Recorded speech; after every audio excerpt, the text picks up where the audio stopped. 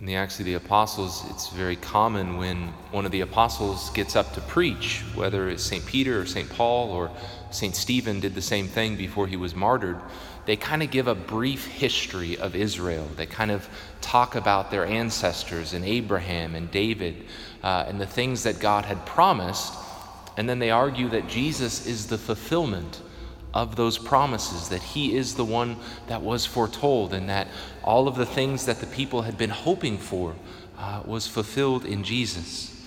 And they do this to show forth the fidelity of God, that all that the people of Israel had been longing for millennia had been fulfilled in Jesus, and that the people were called to put their faith in him.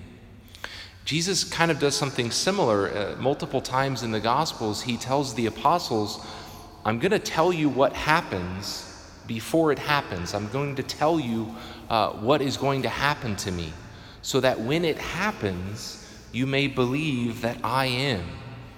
Right? That you may believe that I am the promised one, that I am the Lord. Very often the apostles didn't quite get the message.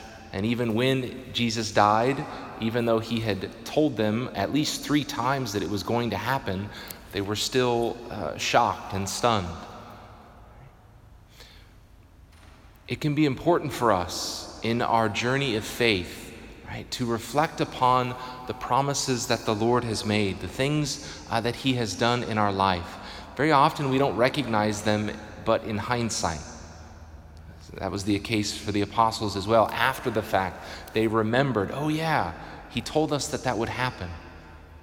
And so too, for us to reflect upon our life, to remember the things that the Lord has done, the promises that he has made, and that he is always faithful, that he has always been with us, even in those times in our life where we may not have been able to see or feel his presence.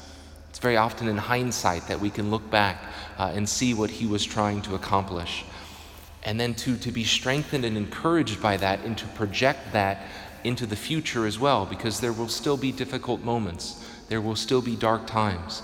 For us to hold fast to that confidence that the Lord is always faithful to his promises.